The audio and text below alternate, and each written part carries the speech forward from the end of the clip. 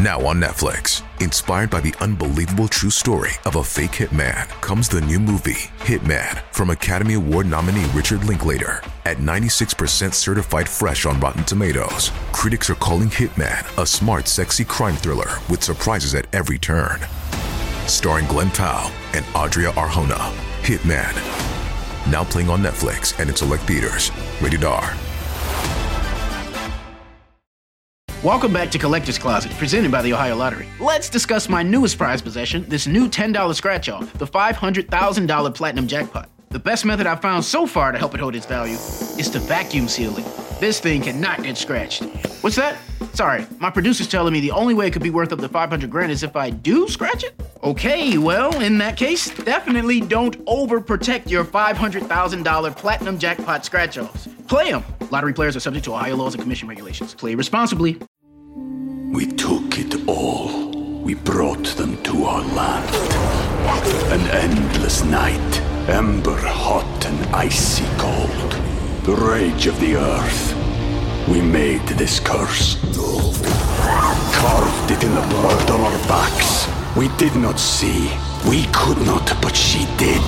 And in the end... What will I become? Senua's Saga. Hellblade 2. Play it now with Game Pass. Due to the graphic nature of this cult's crimes, listener discretion is advised. This episode includes discussions of drug use and abuse that some people may find offensive. We advise extreme caution for children under 13. The sun was just rising on a small Alabama town, but its inhabitants were already awake. Dressed in starched shirts and long dresses, they filed into a small white building.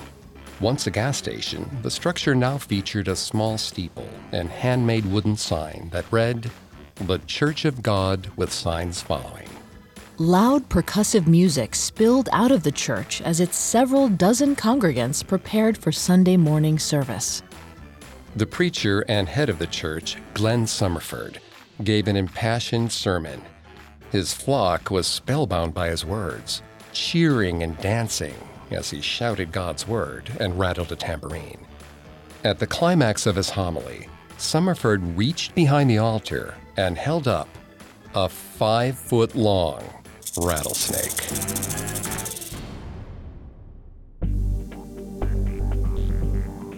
Hi, I'm Greg Polson. And I'm Vanessa Richardson. And this is Cults, a Parcast original. Every Tuesday, we look at a cult's practices, their leader, and their followers. Today, we're taking a deep dive into the Church of God with Signs Following, founded by Glenn Summerford, whose charismatic sermons and snake handling shows drew dozens of rural Alabamans to his church between 1981 and 1992. At Parcast, we're grateful for you, our listeners. You allow us to do what we love. Let us know how we're doing. Reach out on Facebook and Instagram at Parcast and Twitter at Parcast Network. And if you enjoyed today's episode, the best way to help us is to leave a 5-star review wherever you're listening. It really does help. We also now have merchandise. Head to parcast.com/merch for more information. You can listen to previous episodes of Cults as well as all of Parcast's other shows on Spotify or wherever you listen to podcasts. A new episode comes out every Tuesday. Glenn Summerford founded the Church of God with Signs Following in Scottsboro, Alabama in 1981. Previously, he was a boxer in underground fighting rings and served time in jail as a result of his violent temper. After almost killing a man in his small Alabama town, Summerford underwent a spiritual awakening. By 1981, he was the head of a new Scottsboro Christian church and started making changes to the services. He dazzled his audiences with emotional sermons and tested their faith by pushing them to handle serpents. He believed that demons took the form of poisonous snakes, and that only by handling these snakes could one triumph over doubt and the enemies of God. At its height, over 100 people regularly attended service at Summerford's church. He was a pillar of the local community, and his followers defended his holiness without question, until allegations of abuse would cause them to reconsider their faith. This week, we'll focus on Glenn Summerford himself. his background, psyche, and how he went from a poor ex-convict to a respected community and spiritual leader. In Part 2, we'll broaden our focus from Summerford to the cult he founded, known as the Church of God with Signs Following. We'll learn about what drew followers to the church, their beliefs, and the criminal trial which unraveled the small community. Glenn Summerford was born in Jackson County, Alabama in 1945 to Cherokee parents. His parents separated before he was born, and Summerford was raised by his mother. Summerford's mother had been married once before. In the divorce, her first ex-husband took custody of their daughter. She was terrified Summerford's father would come to take him too. And therefore, mother and son moved around the southern United States constantly, always on the run from his father. As a result, money was tight, and the family often had a hard time making ends meet. Several times during his childhood, Summerford's mother gave him to local families for short periods of time. She didn't explain to him that she was hiding from his father, and Summerford grew up terrified his mother would abandon him for good. The precarity of his relationships and his belief in the conditionality of parental love had permanent effects on his worldview. Vanessa's going to take over on the psychology here and throughout the episode. Please note, Vanessa is not a licensed psychologist or psychiatrist, but she has done a lot of research for this show. Thanks, Greg. Nomadic, unstable upbringings like Summerford's have been known to have lasting negative effects on children.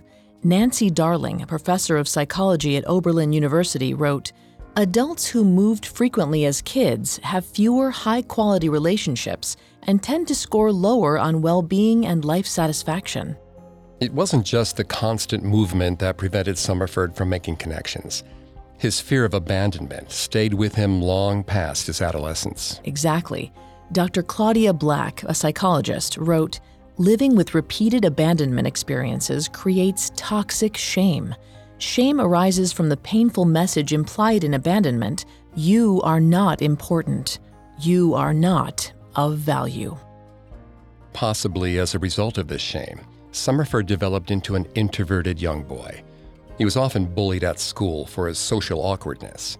His mother tried to help him make friends by taking him back to Alabama to visit his cousins, but he didn't get along with them either. Summerford fought his cousins and classmates often, but rarely won. Around his 7th birthday in 1952, Summerford's mother married for a third time. His new stepfather was a former soldier in the Special Forces and took pity on the boy. Though he had 5 children of his own, Summerford's stepfather became closest with him and taught the boy how to fight. Learning to fight gave Summerford confidence, and he spent a lot of time with his stepfather. The two of them swam, fished, and worked out together. Summerford said of his stepdad, "He was more than a daddy to me. He was my best friend, because I didn't have any friends hardly." His stepfather was the first male role model in his life, for better or worse.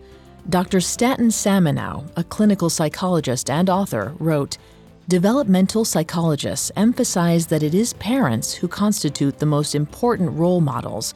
Thus, if a child has a negative role model, he is likely to identify with that individual and become like him."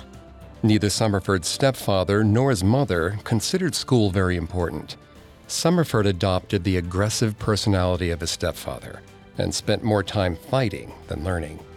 He trained to fight relentlessly and was pulled out of school often to help his stepfather with odd jobs like construction and mechanic work.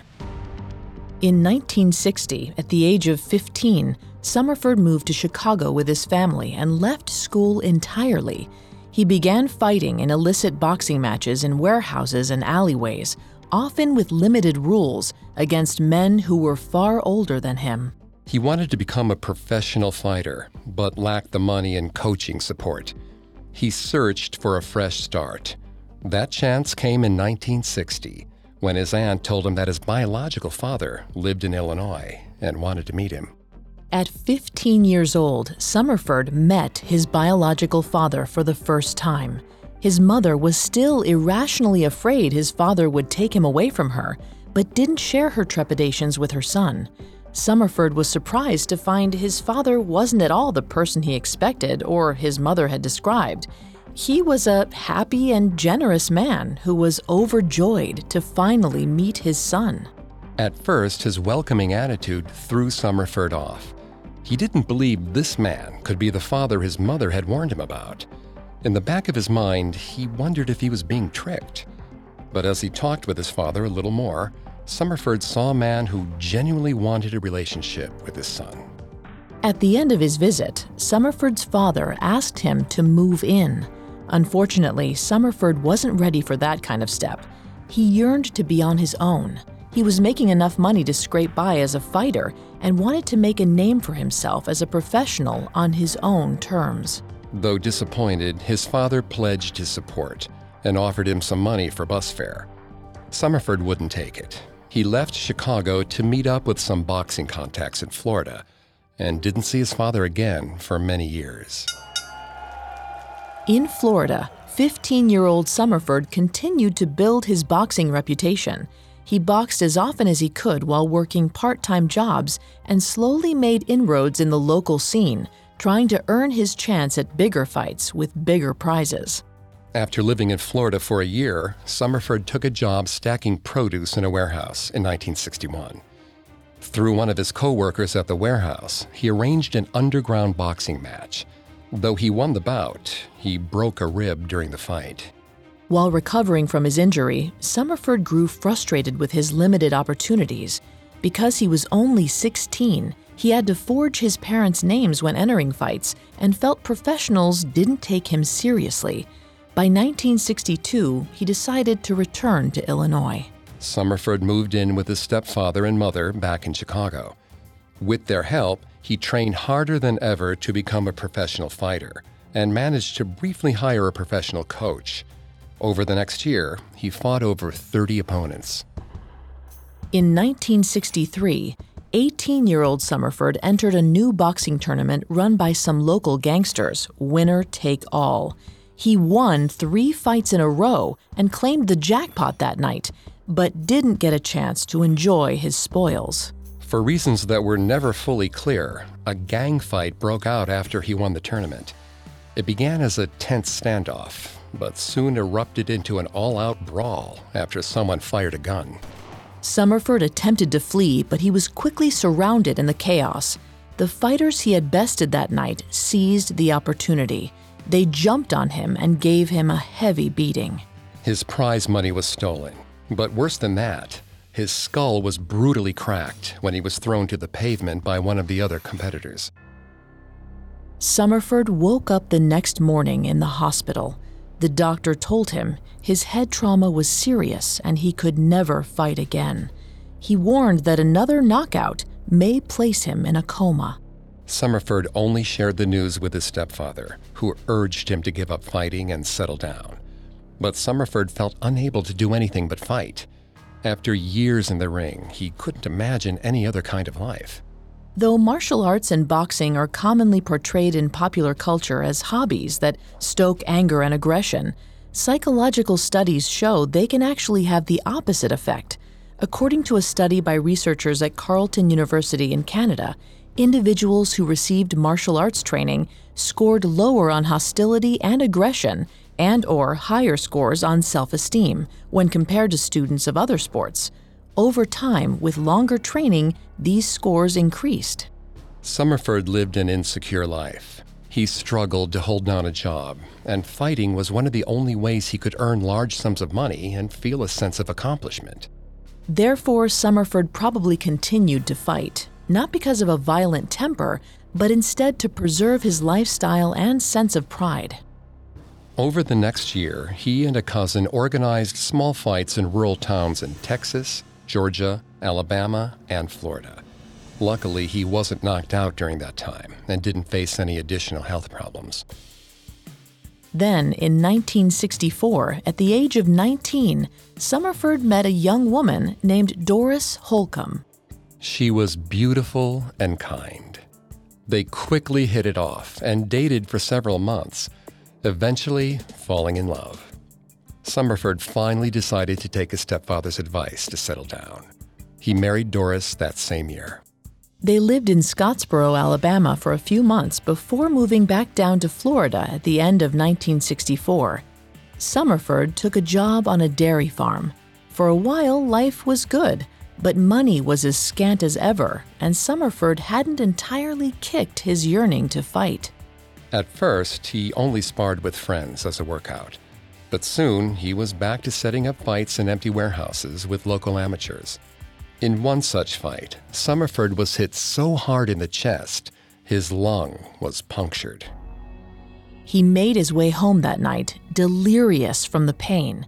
He told his wife he had been kicked by a cow and immediately passed out on the couch.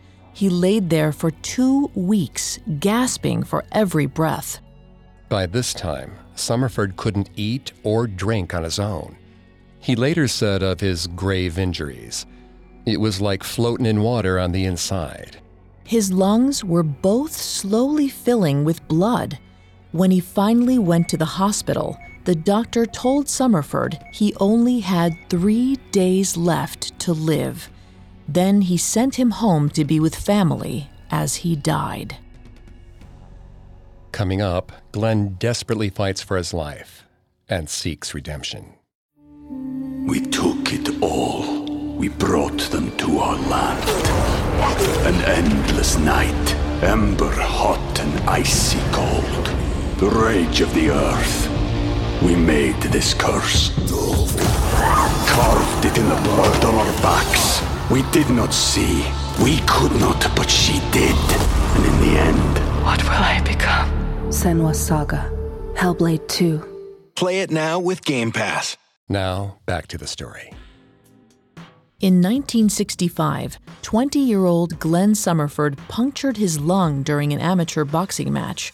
His injury was so severe, the doctor gave him only 3 days left to live. His wife, Doris, took him home to spend his dying days with family. Confined to the couch and struggling to eat and sleep, he prepared himself for death. Summerford's mother, cousins, and aunts all stayed with him, doing their best to make him comfortable, but the days passed by agonizingly slow. Summerford looked back on his life and didn't like what he saw. He was bitter and felt cheated. He couldn't bear the thought of leaving Doris behind. It made him think of his own father walking out on his family. When the morning of the 3rd day came, the day that was said to be his last, Summerford felt renewed determination. He vowed to fight until the final bell. And at the end of the 3rd day, Summerford still clung to life. After a week, he had further improved. Doris tried not to get her hopes up, but secretly prayed every night for his recovery. Summerford's mother and stepfather brought by food and helped with chores. Against all odds, he continued to recover over the next couple of weeks. He returned to the hospital and had a second X-ray. The doctor couldn't believe his eyes. Summerford's lungs had completely healed. The doctors were at a complete loss to explain how it had happened, but they told Summerford to keep doing whatever he was doing. In some cases, pulmonary edema can be relieved by ingesting large amounts of diuretics to reduce pressure on the lungs. It's possible Summerford's condition appeared worse on the initial X-ray than it actually was, and he was saved by taking heavy fluids. But there was never a definitive explanation for his recovery. After his punctured lung was miraculously cured, Summerford committed himself to straightening out his life.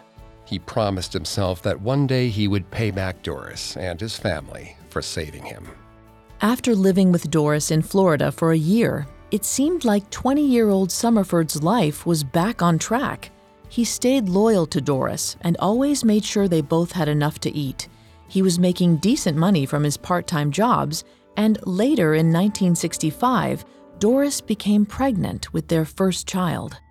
But even with the threat of death, he couldn't let go of boxing, whether from pride or stubbornness.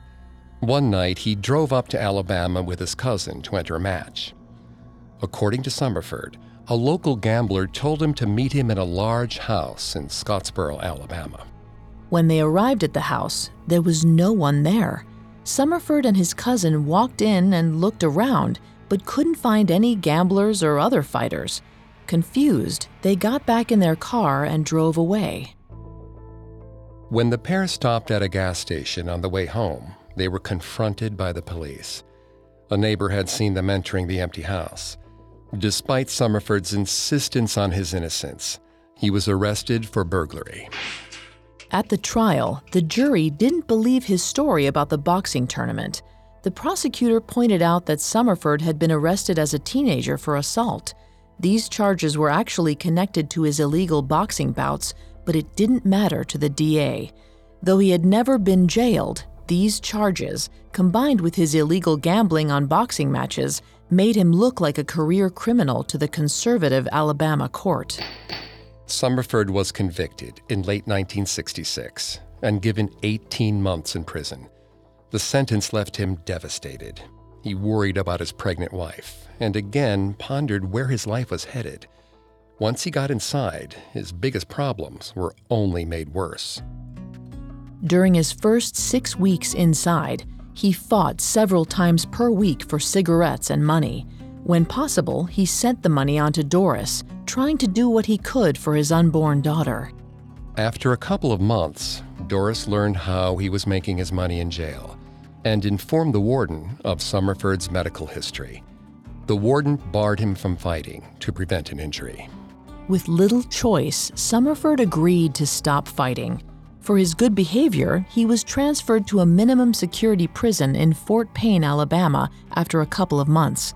There, his wife could visit him, and he would eventually meet his 6-month-old daughter for the first time. Summerford came up for parole in 1968 at the age of 23 and was allowed out of jail after serving 12 months. He again did his best to get his life back to normal.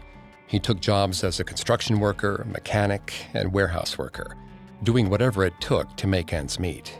And whenever money got too tight, he fought. Even though it was dangerous, if boxing was what put food on the table, that's what he would do. He worked with his cousin to arrange bouts in cities all around Alabama. He remained happy with Doris, and during this time, they welcomed 2 sons and another daughter. Summerford dreamed of getting together enough money to buy a boat and start a commercial fishing business. With that goal in mind, he started fighting more often in 1972, when he was 27. During one such fight in Gurley, Alabama, Summerford went overboard. He antagonized one of his competitors, a local with a lot of friends in town.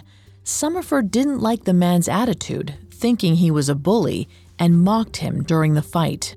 He called the man a coward and insulted his family.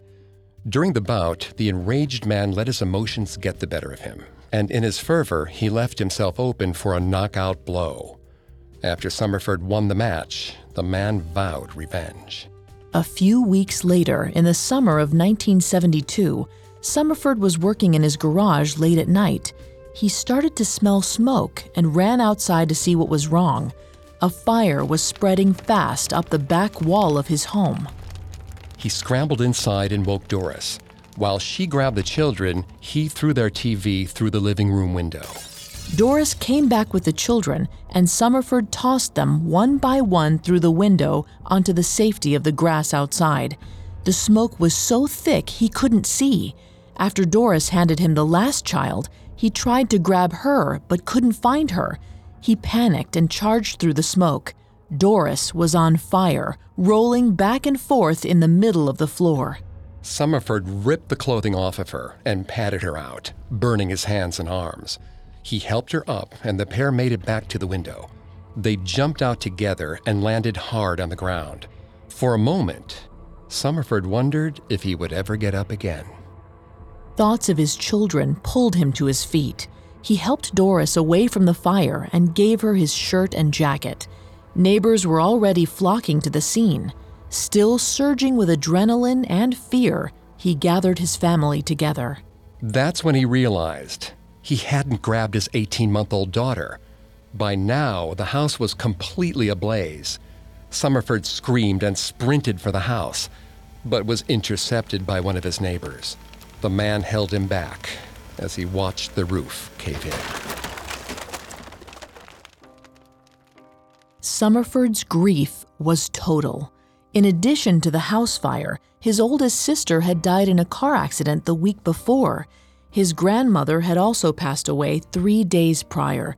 Combined losses like these can lead to depression, anxiety, and substance abuse.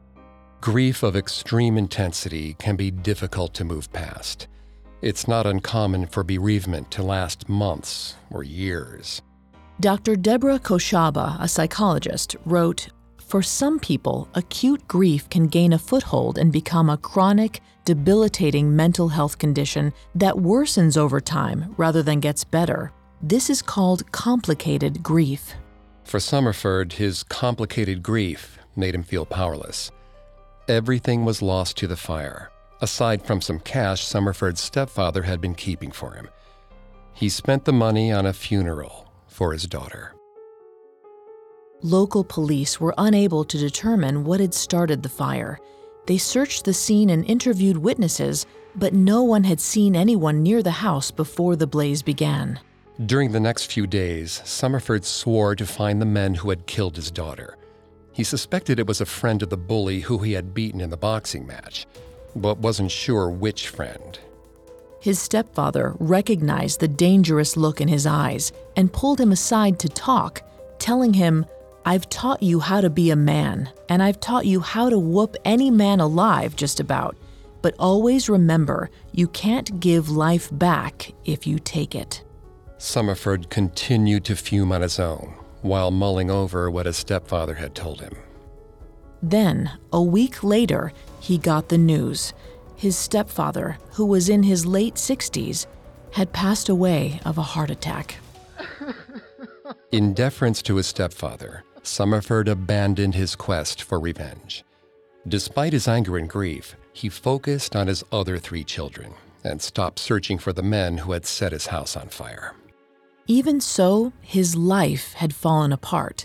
His relationship with Doris changed after the death of their daughter. After losing a child, it can be difficult for families to stay together. According to a study conducted by the Compassionate Friends, a nonprofit organization for grief counseling, about 16% of marriages end soon after a child's death. This is especially true in cases of complicated grief. Doris and Summerford experienced successive tragedies, and they simply may not have received the support they needed, as so many other family members were now deceased or grieving themselves.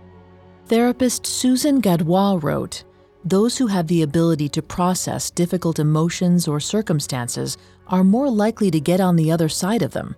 However, the choice to numb out or self-destruct is always there, whether you have the skills or not."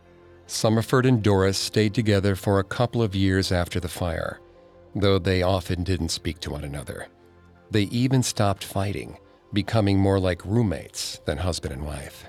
In 1974, when Summerford was 29, he separated from Doris. He started boxing again and lived more recklessly than ever before.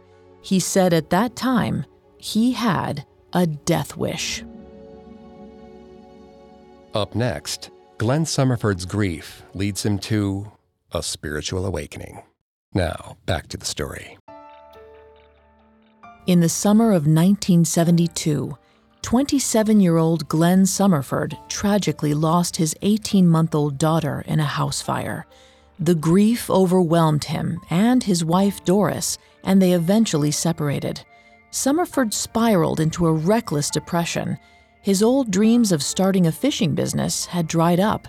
He felt adrift in life, like he had lost control of everything that mattered to him. Then, in late 1975, he met 20-year-old Darlene Collins at a bar. She was a beautiful, vivacious woman who loved to dance. They had shared experiences of loss. Darlene's 2-year-old son was put into foster care after she got involved in sex work and drugs. She bonded with Summerford over their lost and estranged children. At first, Summerford went out with Darlene as a distraction. He liked to dance with her, and they had a good time together. But after only a few months, their relationship deepened. Surprising himself, Summerford was falling in love again. Even at the lowest point of his life, Darlene managed to make him feel alive. He quit chasing other women and fighting and devoted all his time to the budding romance. After several months, he officially divorced Doris and married Darlene. Once again, Summerford's life was temporarily stable. He got a job as a roofer and worked on the side as a mechanic in the town of New Hope, Alabama. But it wasn't long before his fighting instincts got the better of him. After a few months in New Hope, Summerford got a call from a friend who had been attacked by two men. The men were in love with Summerford's friend's wife and thought they could win her over by chasing her husband out of town. Summerford went over to his friend's house to protect him. When the men called to threaten his friend, Summerford warned them he would shoot if they came to the house. They came anyway. While his friend's wife called the police, Summerford approached the men with a gun in his hand. One of the men turned and ran at the sight of the gun. The other one started to unwind a long chain he brought along as a weapon. He demanded Summerford drop the gun and fight fair. When he refused, the man reached for the chain again, and Summerford had to react. He shot the man in the kneecap. The police arrived soon after and took the wounded man to the hospital. Surprisingly, they didn't arrest Summerford. After a few weeks, the man recovered from the gunshot and declined to press charges. Word of Summerford's deeds spread around town, and he became a local legend. Some townsfolk started hiring Summerford as a strongman. They paid him to fight and threaten people they had issues with. Summerford took to this newfound fame eagerly and fought as many people as he could. In his mind, his risk of re-injury as a result of fighting amateurs was slight. It had been 12 years since the doctor told him to stop fighting, and he had remained in good health the whole time. Besides, doctors also told him he wouldn't survive his punctured lung, so he didn't put much stock in their advice. His reputation as a strongman started to go to his head. On several occasions, he even fought local police officers barehanded. However, Summerford accrued several assault charges from his work and served a brief stint in jail. It was at this point that Summerford again felt he needed to turn his life around. Darlene, now 22, was pregnant with their first child. The pair agreed they should settle down for the child's sake and start living right. To help themselves get back onto the straight and narrow, Summerford and Darlene attended local churches. But they never went for more than a few weeks before falling back into their old habits. By 1978, 33-year-old Summerford felt irredeemable. He struggled to support his family and spent most of his time fighting and making enemies. He felt like he was incapable of change and wondered if his life up until then had been pointless. With nowhere left to turn, he prayed to God for help. Unexpectedly, his prayers were answered almost immediately. A man named Jimmy Brown approached him, asking for reconciliation. Months before, Summerford had beaten Jimmy up at the request of Jimmy's ex-wife, who had been physically abused by him for years. Jimmy told Summerford he had changed his life after their fight and wanted to pray with him. The two prayed together many times, and it felt like a new leaf for Summerford. He asked God to help him to quit fighting and gambling. A few weeks later, he moved his roofing business to the nearby community of Fackler, Alabama, in search of more work and switched to praying on his own. But once in Fackler, away from Jimmy Brown, Summerford became frustrated with his spiritual progress. Due to his limited education, he had trouble reading the Bible. Every night he begged God to teach him the Word. Then one day, after praying for hours, 33-year-old Summerford heard God's voice at last. He claimed God told him to fast for 30 days without food or water. Summerford then locked himself in the bedroom for the 30 days and attested that he didn't take a single meal or drink. According to medical experts, a human can go up to 3 weeks without food, but only 3 or 4 days without water, making Summerford's claims incredible, to say the least. But when he emerged from the fast, Summerford was a changed man. He called for Darlene. She said he appeared physically weak, but at the same time in a lucid state of mind and in command of a strange new confidence. For the next few days, he shared the wisdom God passed on to him with Darlene. Still, despite his continued pleas to the Lord, he found he could not understand the Bible as well as he wanted to.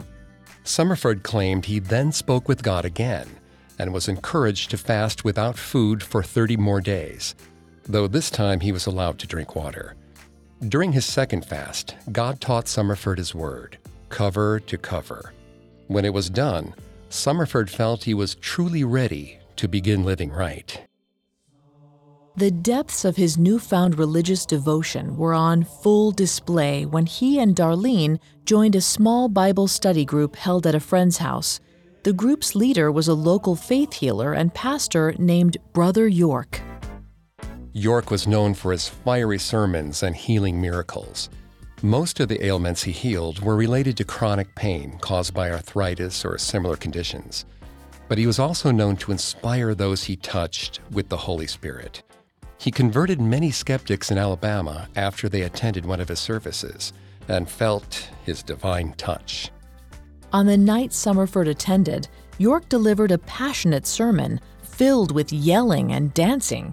The other members of the group stood up and began to scream exaltedly. York laid his hands on them, and they felt the power of the Holy Ghost.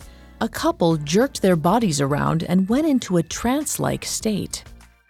Summerford watched, but felt nothing. He prayed to God, begging to feel the Holy Ghost that possessed York.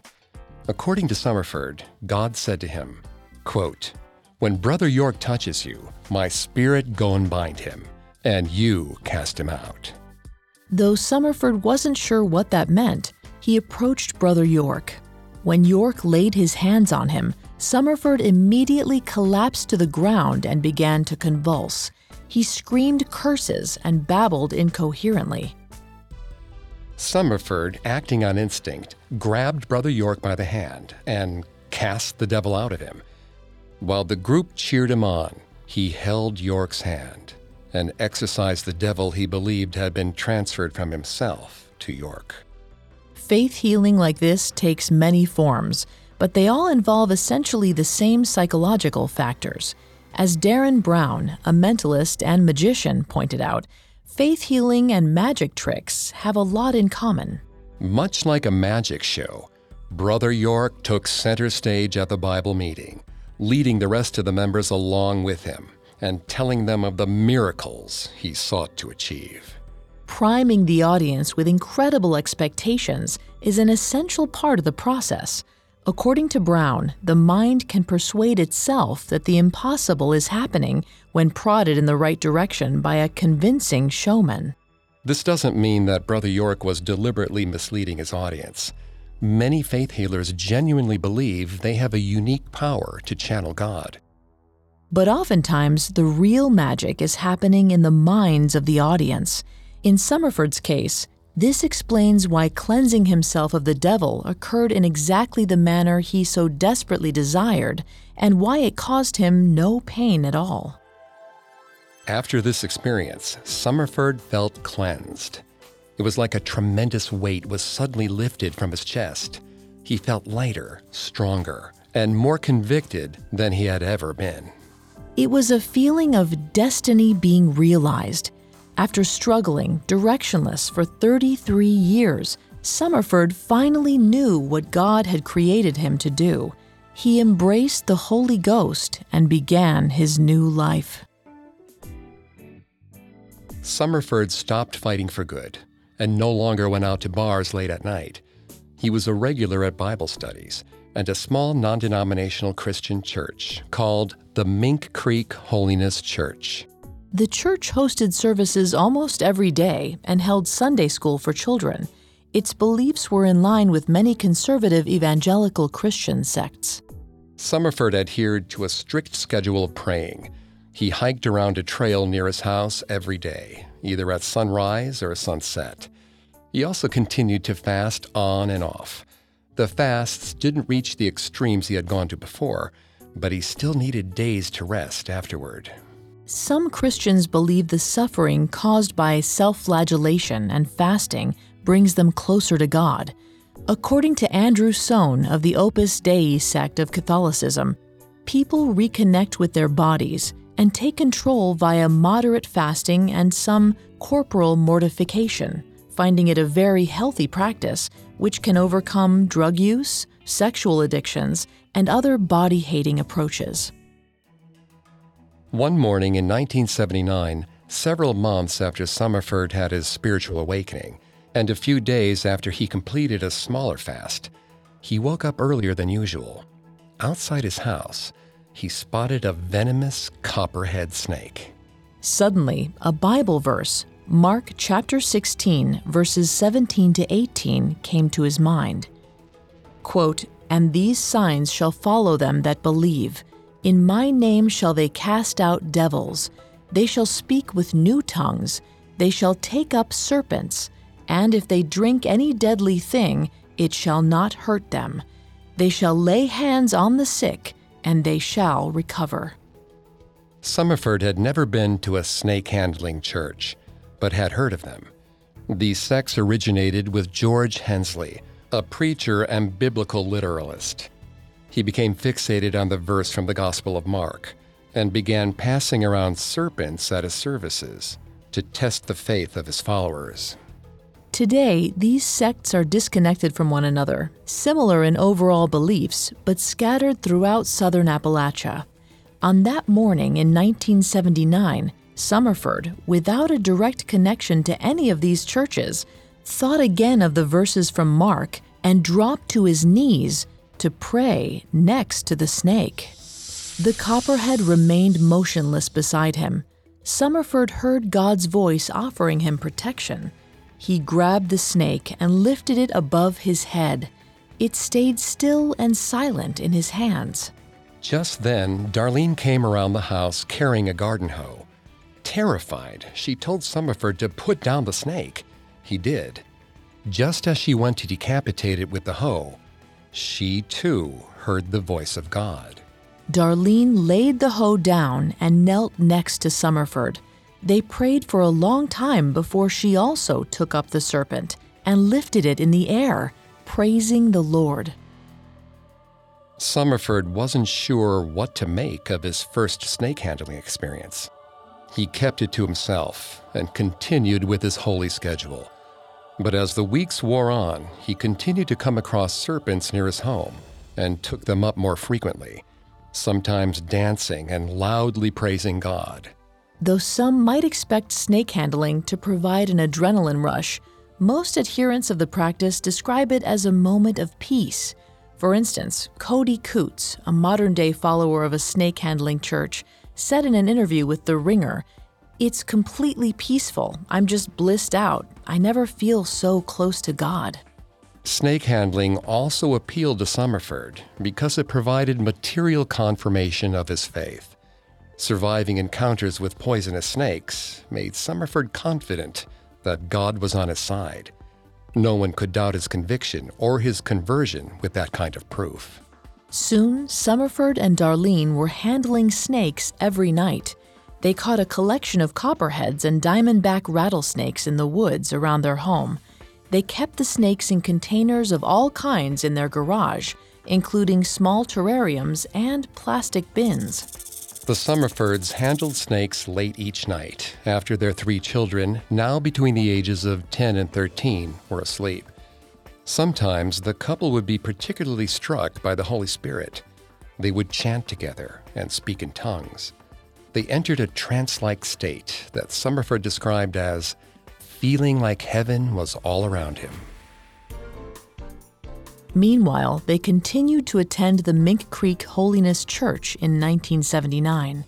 Summerford started volunteering during the services, and less than a year after joining the church, he was promoted to assistant pastor to Brother Carl Hazewell, the church's leader. Hazewell strongly believed in Summerford's connection to God. He personally witnessed Summerford inspire multiple people with the power of the Holy Ghost, starting right after the night he exorcised the devil from Brother York. Summerford even began healing people with his miracle touch. One of his fellow church members, Dorothy Dial, recalled him healing her son JJ's shattered jaw after the boy had gotten in a car wreck. According to Dorothy, quote, "Brother Glenn laid hands on him. About 15 minutes later, I turned around and JJ was crying. He said, 'Mama, my jaws feel like they're shifting.'" Dorothy nearly wept with joy when JJ asked her for a mint. She watched in awe as he chewed it in front of her, the first solid food he'd eaten in months. Still, Dorothy didn't believe he was cured. Summerford encouraged her to bring the boy to the doctor right away. He claimed he heard God's voice telling him JJ was healed, and the experience reminded Summerford of how he'd felt when his lung was punctured. In his mind, God was healing JJ the same way he had healed Summerford all those years ago.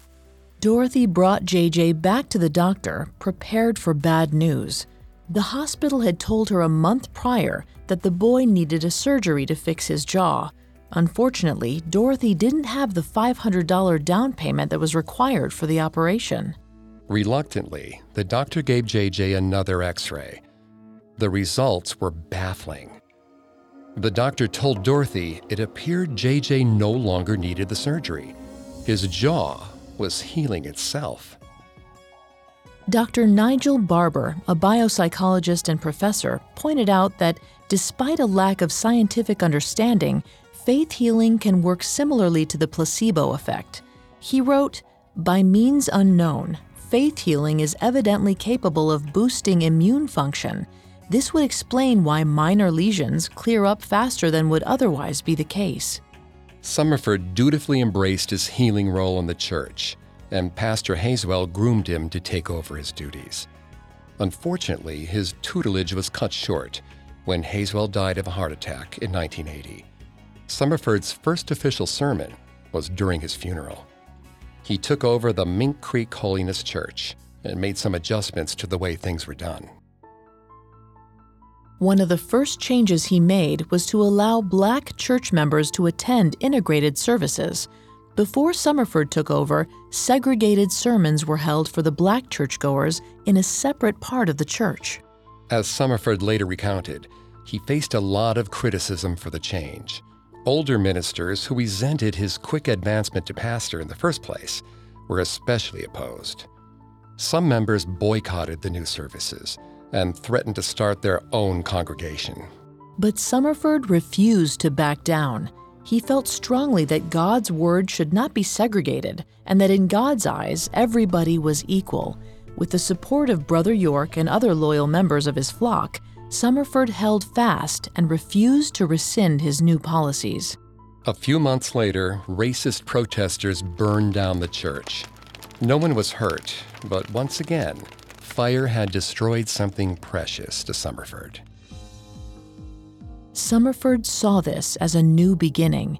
He had a spiritual vision of a new, enormous church, big enough to house all the residents of Scottsboro. The congregation rented some land near the ruins of the burnt church in an area of Scottsboro known as Woods Hollow. Construction began on the large church in the fall of 1980. In the meantime, they held services in a small building next to the construction site. Summerford's first service in the temporary building was a momentous one. He gave a passionate sermon about the Gospel of Mark and the power of redemption. He read aloud the final chapter of Mark 16.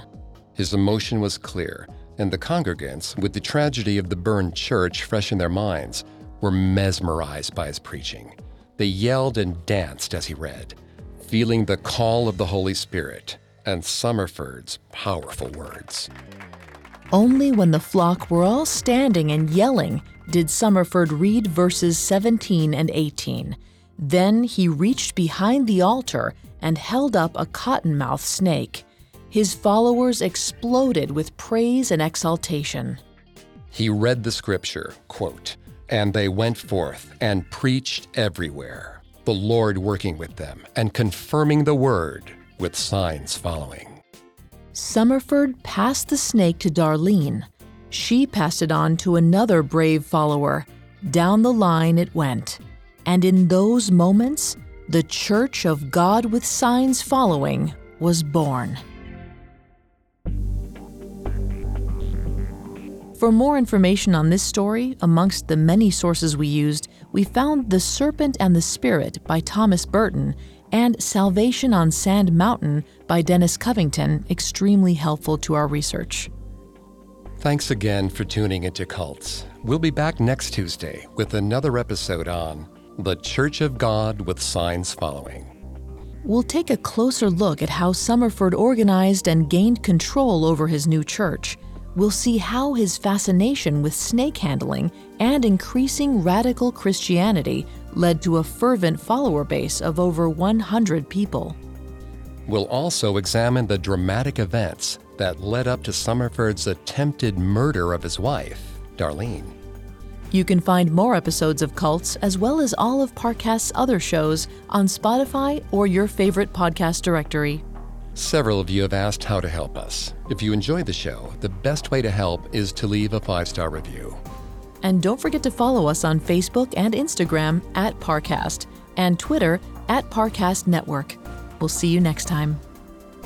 Cults was created by Max Cutler, is a production of Cutler Media, and is part of the Parcast Network. It is produced by Max and Ron Cutler, sound design by Andy Waits, with production assistance by Ron Shapiro and Paul Mahler.